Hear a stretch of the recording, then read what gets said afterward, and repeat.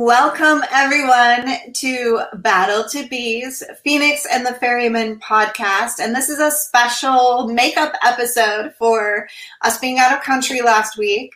And tonight I have a special guest for you, Crystal Castle, who is an author and a speaker. And I believe she is still coaching as well. So give her a little bit of a warm welcome. Hey. Hey. So happy to be here. Yeah, so happy to be here. So I had the privilege of being on your podcast almost a year ago. Yeah, it was crazy. So where are you on episodes now? Oh, geez, I don't even know. I have to think. So the series that I had you on was a special series for survivors of domestic abuse and people who are helping survivors of domestic abuse, because October is National Domestic Violence Awareness Month.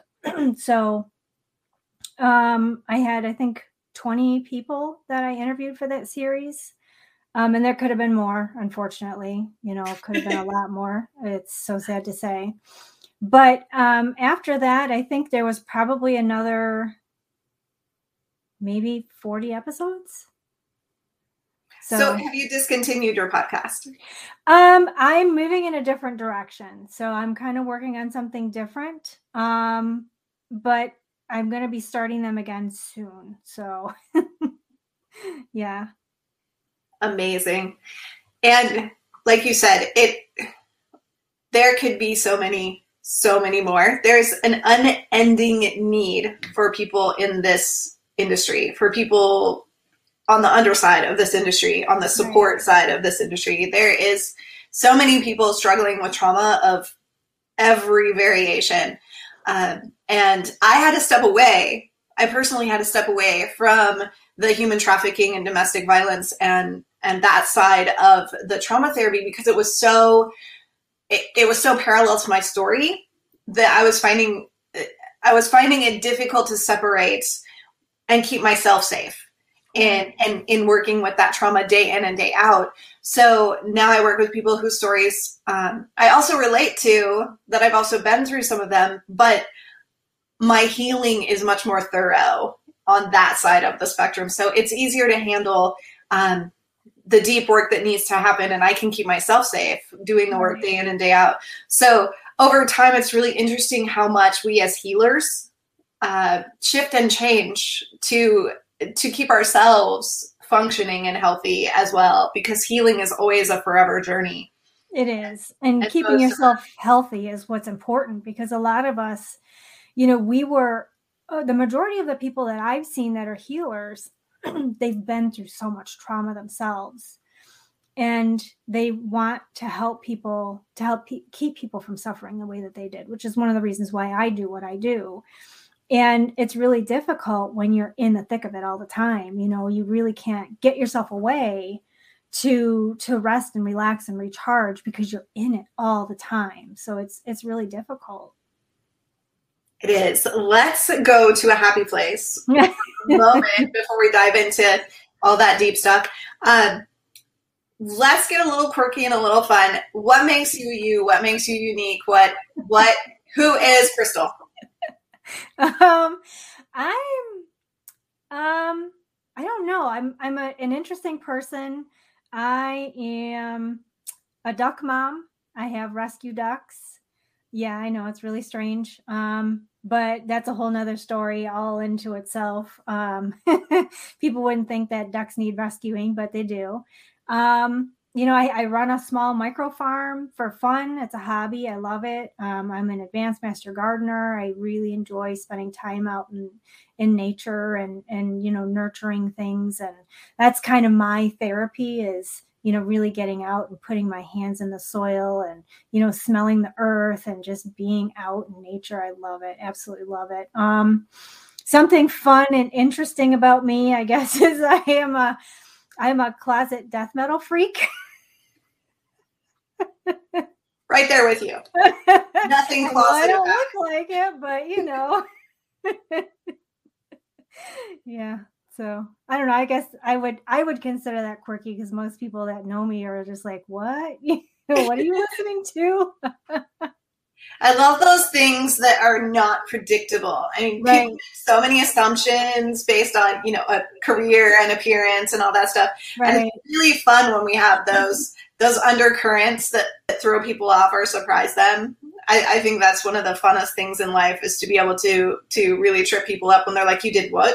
Yeah. Yeah, it is. Wait, not you? You did that? Yeah. Because everybody thinks you're just so perfect and pristine. I know. Like, It's like, wait, I'm a grown up. Are you? That's what I get. Like, are you a little old to be doing that? What? Never. Go to a concert, get in the mosh pit, and everyone's like, yeah, you're a little old for that, aren't you? And I'm like, no, Never. not really. Never. No. Experience. We have to experience life to its fullest all the time. Well, I mean, I was just telling somebody today, we're only on this merry-go-round once. Like, why not enjoy it? Right? Why would we go, oh, wait, I turned 40. I should probably give up on everything fun now. Yeah. I mean, I'm careful because I do think about, like, I have to go to work tomorrow. I have to be able to drive. I need both my arms to type and do things. So I'm kind of careful, but It's a little more caution. Yeah. Yeah, not like the careless abandon that you do when you're a teenager. You're just like throwing yourself and everything. Yeah, sometimes I miss that careless abandon. Yeah. So let's get into what you had mentioned, that so many of us as healers, we've been through our own stuff. And that's really what this show is about, is that trauma, that arc, that overcoming those things that we think are going to take us down. So give us a little bit of your trauma story. What were your challenges? So I was a child victim of sex trafficking, and then I ended up becoming an adult victim of sex trafficking. And I was forced into prostitution and, to do a lot of things that I really didn't want to do.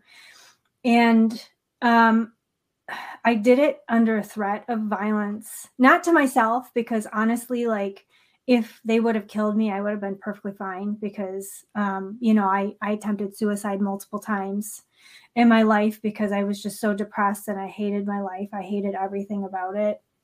But they threatened violence against my family, killing my mother, killing my brother, killing my sisters. And I didn't want to be responsible for somebody else getting hurt. So of course I did what I felt I needed to do in order to survive, not just for me to survive, but for me to keep them alive, basically. And, because of that, I, suffered from deep depression. I detested myself, absolutely hated myself. I abused myself with food and alcohol. I was an alcoholic, a full-blown alcoholic before I was even old enough to drink. And it was really, really difficult to deal with, the thoughts of everything that happened to me and, all of the things that I was forced to do.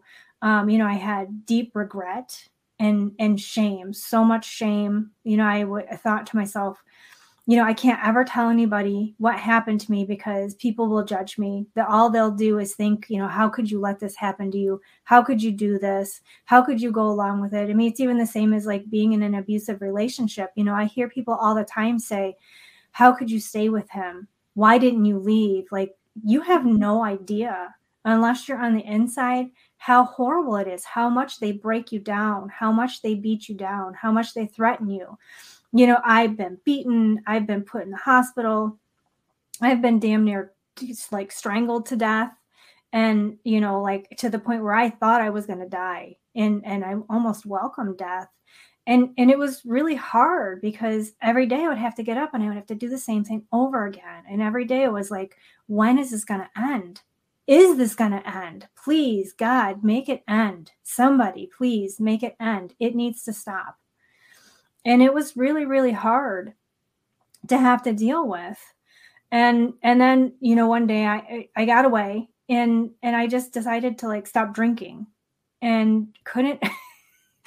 You drink to mask the feelings, to hide from the hurt, to drown your sorrows, basically, to kind of get away from the thoughts and the feelings, because and it's not just alcohol, it's food, it's abusive relationships, it's unhealthy sex, it's drugs. There's so many different things that people do to numb, going and just vegging out, watching television, playing violent video games, these kinds of things we do to distract ourselves, to keep ourselves from thinking about these things that have happened to us in the past, because it's really difficult to get away from the victim mentality.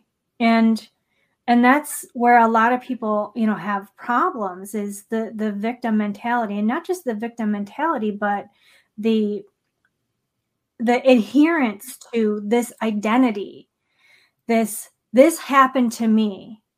And it becomes such an overpowering sense of self. Like you can't separate yourself from this thing that happened to you. It becomes you, and it just takes over your entire life. And one of the things that I realized was that every time I would go into this victim, poor me, I can't believe this happened to me. Why did this happen to me? How did they let this happen to me? All of these things, I was letting these people that abused me win over and over and over again. So as long as I kept doing that, they still had me in bondage. And one day I realized I can't let them win anymore. I can't.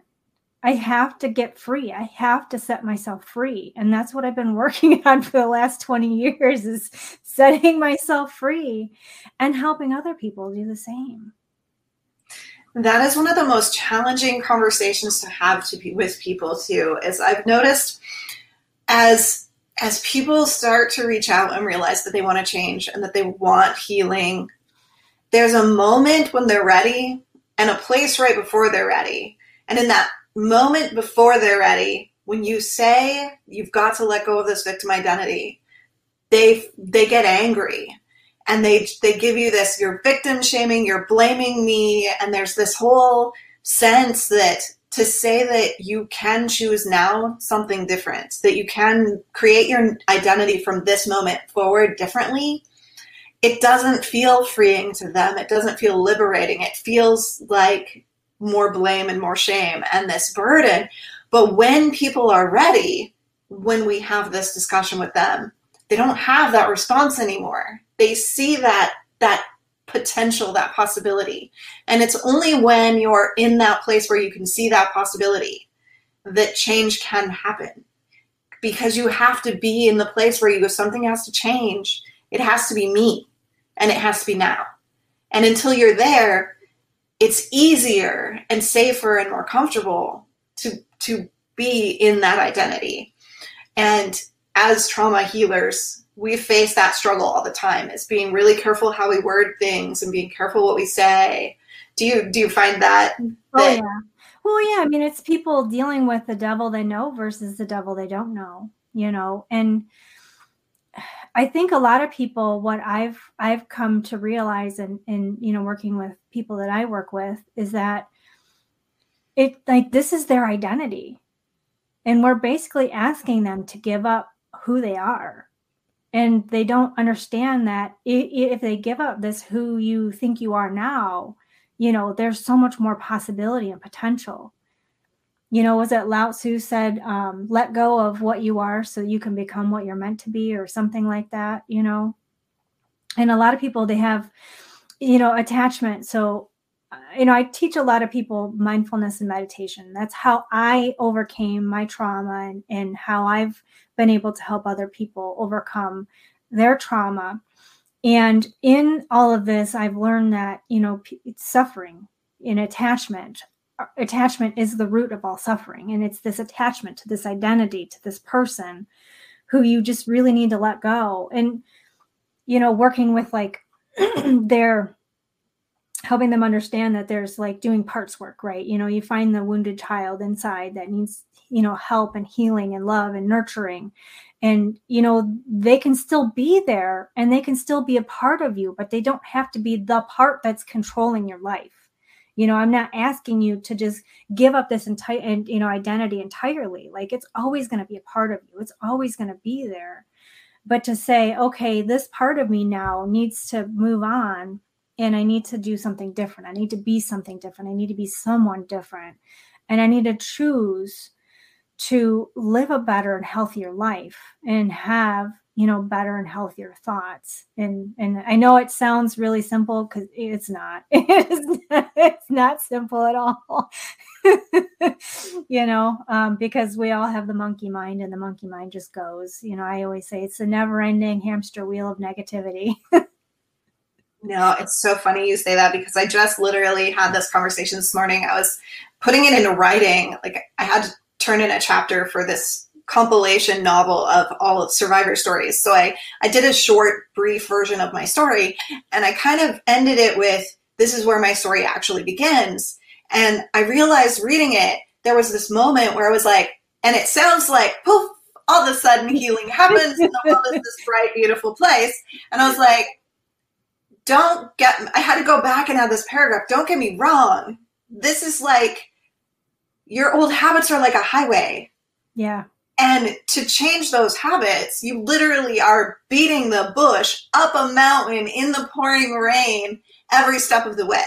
Yeah. Like, this is the rest of your life. You either choose the highway where your brain is already oriented to that pathway that's nice and well worn through and you know exactly what's going to happen, or you are every single day fighting the terrain, creating a new pathway, establishing new habits, new thoughts, new everything.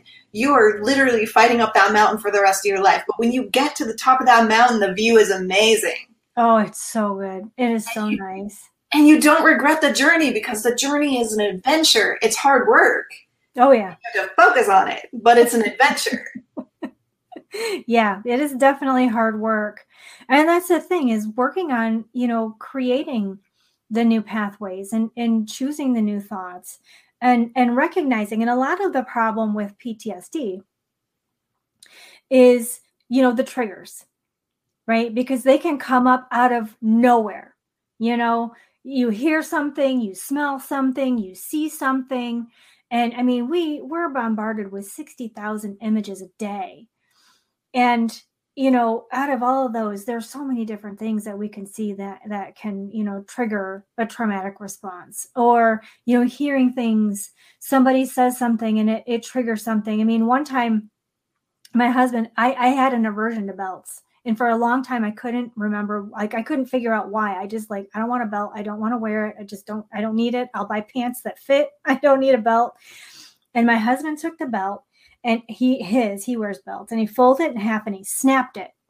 And as soon as he did that, it all came back to me. Like this, person that would snap belts because they were going to beat me. And, they would wear belts with like these giant silver buckles.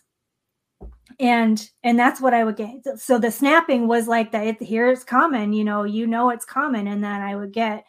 And so as soon as he did that, I was like, oh my God, please don't do that ever again.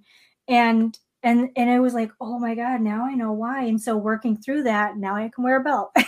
So but I had to work on it. So he had all of his belts hanging on the back of the door, and I would touch the belts and I would take them down and I would put them on and I would take them off. And, and I would still like have anxiety attacks and everything, but, recognizing that this is why this happened and not allowing it to continue to traumatize me. So it's like, okay, one person using a belt one time, was very traumatic for me. It was more than one time. Let's just get that out there. But it was a very traumatizing event for me. But understanding now that belts they're not going to hurt me. It was that person. It wasn't the belt, but I just had this subconscious aversion that I wasn't even aware of. So, when these things happen, a lot of times we just go into survival mode, right? So, fight, flight, freeze. And most of the time it's flight. what can I do to get away from it? And we have to really try, and this is where the mindfulness comes in. What was it that caused this reaction? Was it something you saw, something you heard? And really paying attention to it. And then kind of just going back. It's like pulling a string on a sweater, okay. So this happened to me. Now, why did this happen? Like, why did this song? Why did this thing? So I'll tell you, a thing that I'm like absolutely terrifies me. I'm 45 years old.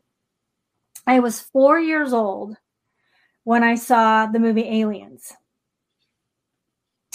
Try explaining to a 4-year-old that aliens don't exist and that's not real. You just can't. So every time now that I see, and because it's such a huge cult classic and they've made tons of remakes and all these other sequels and Alien versus Predator and others, so there's always posters, and I go to Comic-Cons and there's all kinds of stuff everywhere. People dressed up like aliens, and I see them and I have an anxiety attack. I feel like I'm dying. And I'm still trying to work on this. I know it's an irrational fear. I know the movie came out in 1978, and I'm sure if I watched it now, it would look hokey and stupid as hell.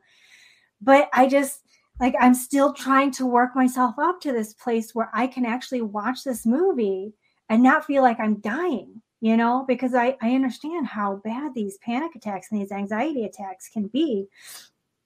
But recognizing what the cause is, what the root cause is, and trying to figure out, okay, how can I change this so that this situation or this thing that happened to me no longer has power over me? So that if I get to this place again, or I see this person again, or I hear this thing or smell this thing or whatever, that it's going to be less traumatic. It's not... There's probably going to be a time where it won't be traumatic at all. Maybe you'll get to the place where it doesn't bother you at all. But the more you do it, the less traumatic it becomes, right? The more you immerse yourself in whatever the experience is, the less it, really bothers you. And you're talking about exposure therapy, and that's definitely on the science-backed side of ways that we address PTSD. And it's always really interesting to me to working in a trauma specialty because now I'm working with psychotherapy and all that stuff too, and the holistic modalities and the things that are more naturalistic. I'm finding that it's really a very multi-layered approach that works for people. So we can't do cognitive behavioral therapy alone, and we can't do exposure therapy alone. And EMDR is not the end-all be-all answer to everyone all the time. So we literally are looking at, okay, how do we address the nervous system? How do we address the brain patterns, the actual neurochemistry of the brain? How do we change the thoughts, the thinking patterns, and the mind, mindfulness and meditation are huge tools. And they're so forgotten in the normal, traditional psychotherapy industry. They're so neglected, I should say. And people aren't given these simple tools that they could be doing every day to help themselves. They're not exposed to these options and these opportunities that could save their lives. Everybody goes to a therapist and they're like, and we talk about it and we do cognitive behavioral therapy, and sometimes we get EMDR, and that works for some people and re-traumatizes other people who are, they are not with a therapist that they have a great relationship with. Mm-hmm. They don't have those support resources in place yet. There's all this stuff happening, but things like exposure therapy that people can actually do on their own and with a strong support circle of coaches or friends, or these are not inaccessible. These are things that you can afford, things that are out there for you. And that's why we're doing this show, is so that you guys become aware that there's so many opportunities and so many modalities that are really, really available. And finding a really good mindfulness and meditation coach is a huge piece of your puzzle. And you can do that in a million different ways. You can do physical meditation. You can do yoga or Tai Chi or a movement, or tell us some of the modalities that you like. What are your favorite mindfulness meditation? So I try to work with people into doing, sitting meditation, because sitting meditation is obviously the most disciplined.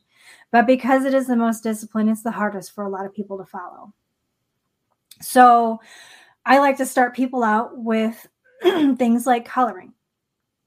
There's so many different things that you can do that take your mind off of, whatever it is that you're thinking about. So cleaning, vacuuming, gardening, singing, creating music, writing, anything where you're focused solely on whatever it is that you're doing, because you're so hyper focused on what it is that you're doing, you're not paying attention to the thoughts, because the thoughts will never stop. A lot of people think that, okay, I have to sit and I have to clear my mind.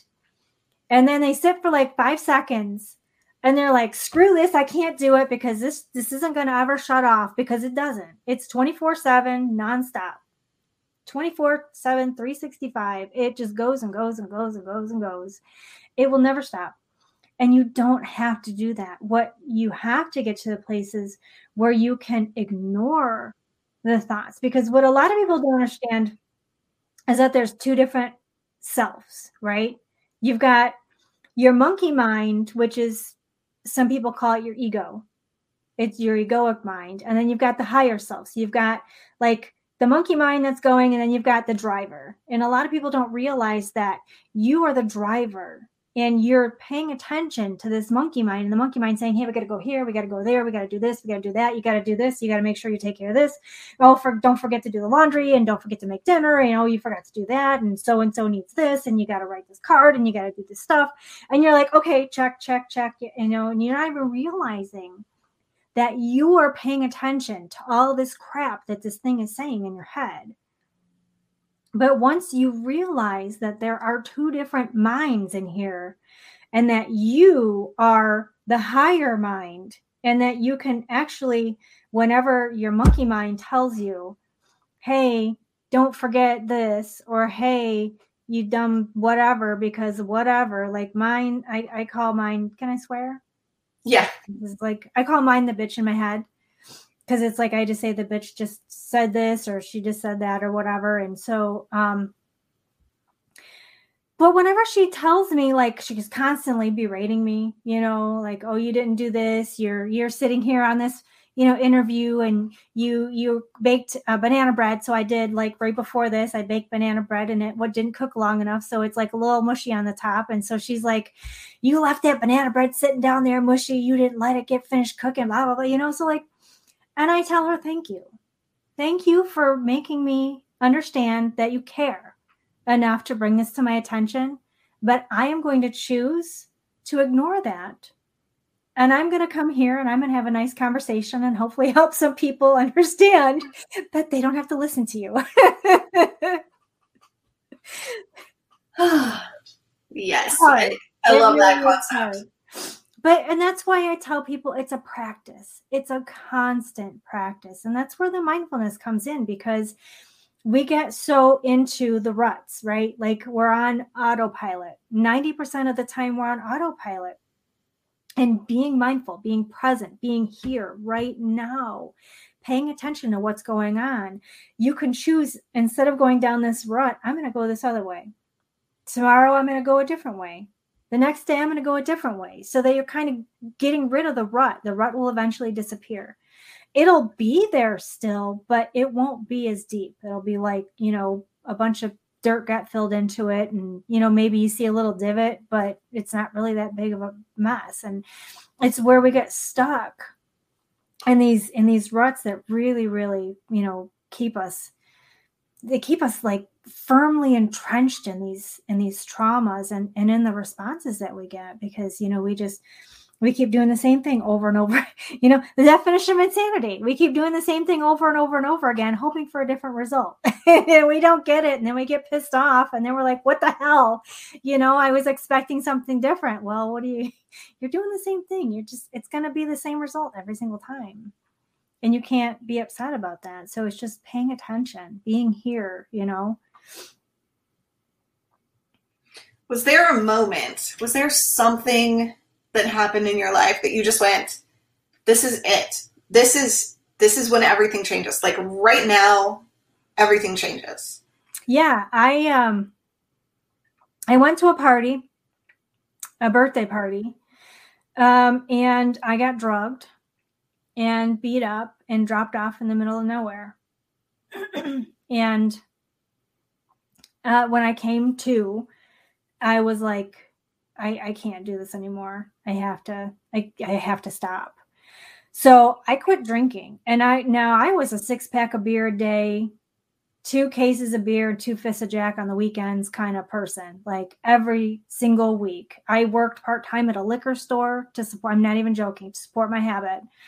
Thursday, Friday, Saturday, and Sunday, I worked, and I would buy stuff during the week and I would sign a credit. And then at the end of the week, when I get my check, I would sign the check and give it right back to them. So all my money went to buy booze just from that job. So I had to get a second job to support my alcohol habit.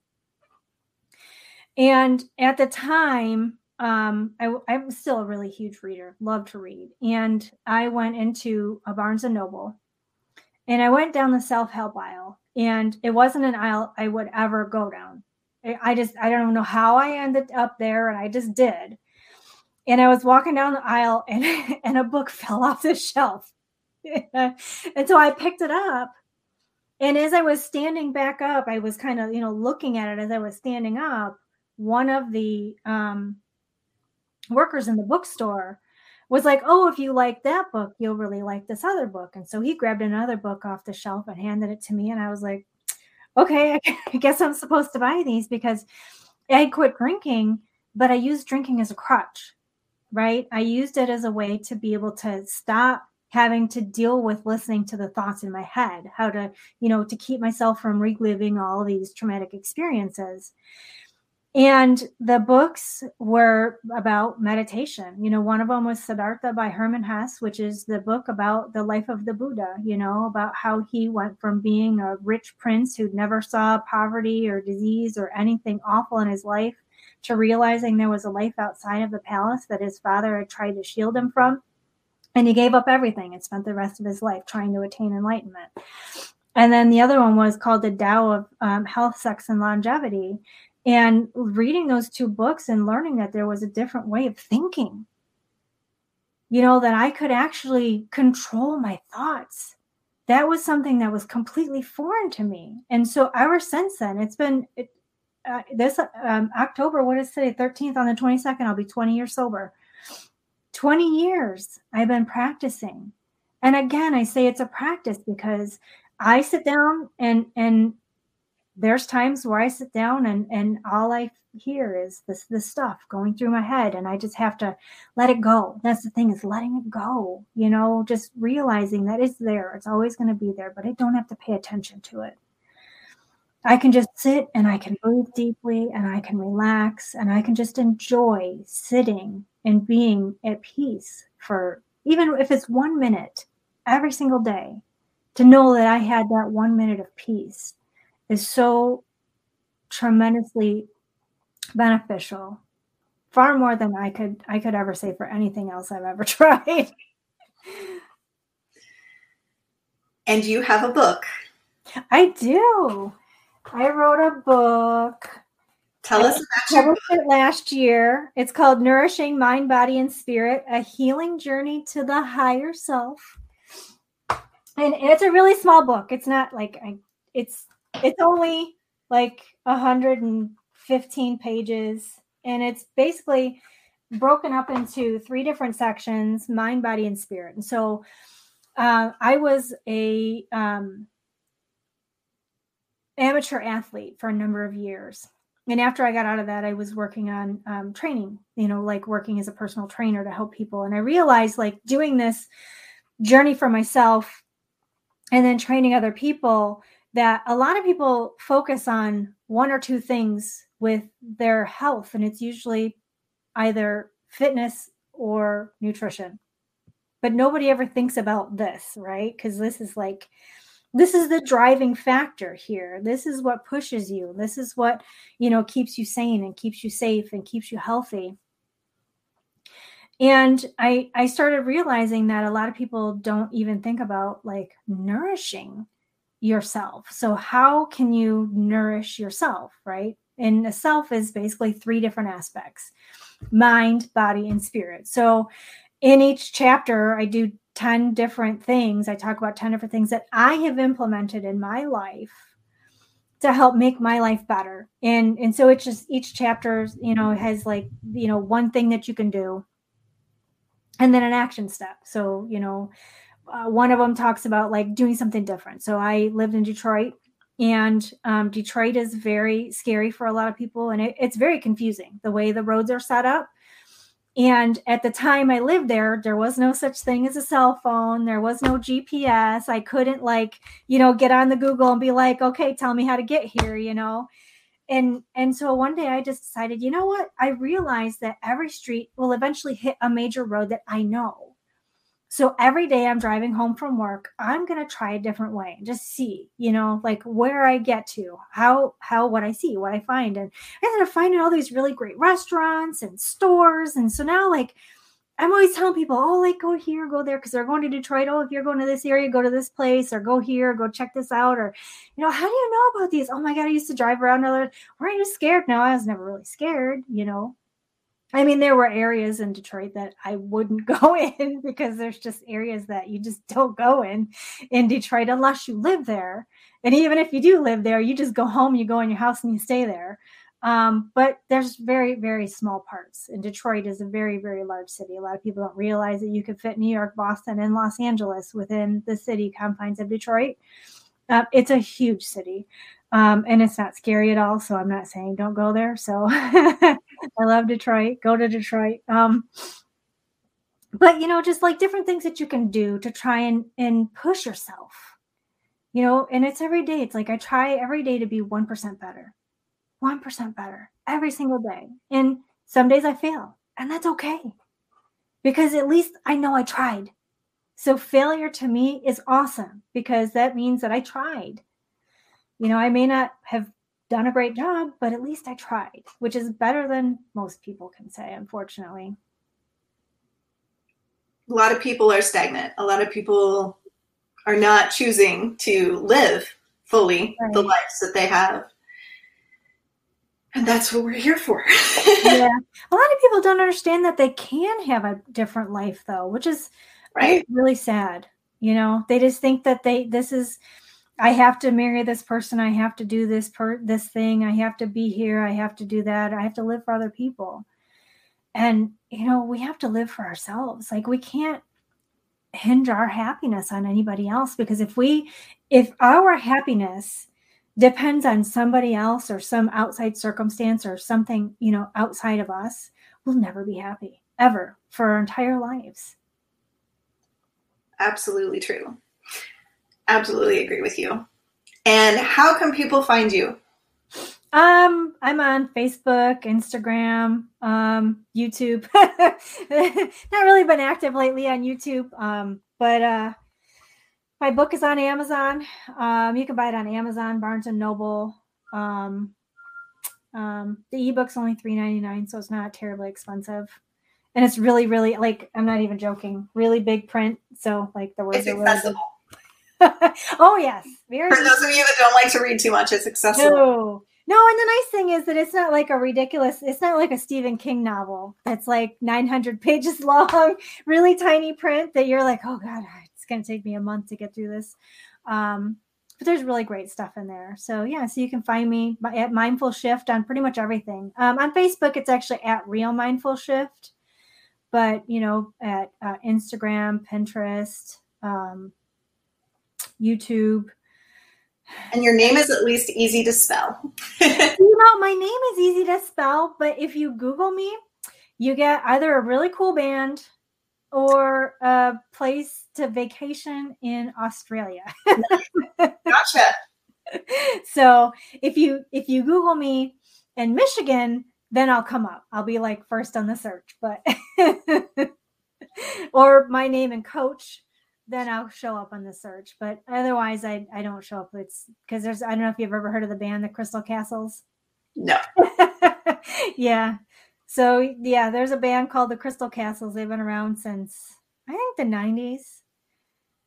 And then there's a place in Australia called Shambhala Gardens.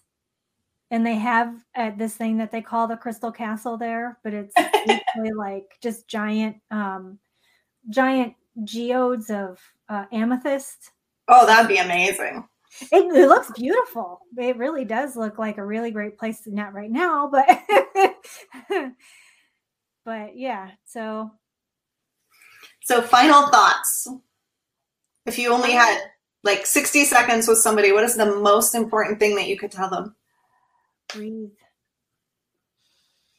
Whenever anything freaks you out, makes you upset, just 3 slow, deep breaths. Breathe in through your nose, out through your mouth, in through the nose, out through the mouth, in through the nose, out through the mouth. And that just really, really slows the somatic response down. Like just really, really brings you down. Slows your heart rate. And that is also a practice. Yeah. When you're used to doing breathing before you get in trouble, as soon as you initiate that first breath, your nervous system knows what's coming. So if you start to panic, you start to feel that response. Mm-hmm. If you start initiating those breaths and you've been doing them regularly, your body will respond almost immediately because it knows what's coming. So you'll immediately relax. The neurochemistry will stay on track. You won't get those panic hormones popping up. And you can, like, this is stop anxiety attacks. You can stop panic attacks in their tracks by being on those first couple seconds. You only have, I believe, science is right now saying 3 seconds to get ahead of it before you lose control. But right. But that's where the mindfulness comes in, paying attention and recognizing this is coming. This is what's happening, and if I don't do something and you don't think that 3 seconds is a lot of time, that, within 3 seconds you could recognize that this is going to happen. But I mean, as a lot of first responders know, you can do a lot in 3 seconds. I mean, you can do a lot of things in 3 seconds. It's crazy what can happen in 3 seconds. Yep. So, lesson for tonight, you guys, you have way more power and way more control than you know. And you have way more choice than you probably know. Yeah. So, if you're feeling like your life isn't where you want it to be right now, if you're feeling like there's something better out there for you, reach out to someone, anyone. It doesn't have to be me. It doesn't have to be Crystal. I mean, right now I'm on 30 different guests that have different resources for you, and I haven't even touched the tip of the iceberg yet. So there are hundreds of thousands of people out there with resources for you. Reach out to someone and find what you need. And don't accept mediocrity. Don't accept I'm okay, because you deserve better than I'm okay. Because I'm okay usually isn't true anyway. No. And honestly, just talk to people. Tell people. Don't be ashamed. Don't let mental health stigma let you be ashamed to tell people that you're struggling, because you're not the only one that's struggling. Other people are struggling, and they want to know they're not alone. And people want to help. They truly want to help, but they can't help you if they don't know that you're struggling. Absolutely. Thank you so much for being here with us tonight, Crystal. And hopefully some of our audience will reach out to you or give your book a quick read.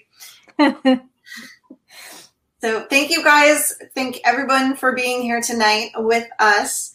And tomorrow I will be back on to give you guys an update on our Ferryman project because we are picking up 2 of our plaques. So we will have 2 new Ferryman journeys starting next week. So I will get you guys on board. We'll get that mapping started. We'll get our volunteers in order, and we'll get those plaques moving across the country to their recipient families. Thank you so much for always being here, for supporting my programs. And don't forget, we're looking for corporate sponsors. So if you want your logo on the Phoenix Rising Jeep and our event booths and our podcast Facebook pages and Instagram, let me know. We have some great packages for our next 3 people because we're trying to fill out the end of this year. So Krista Fee out, and I will talk to you guys all later.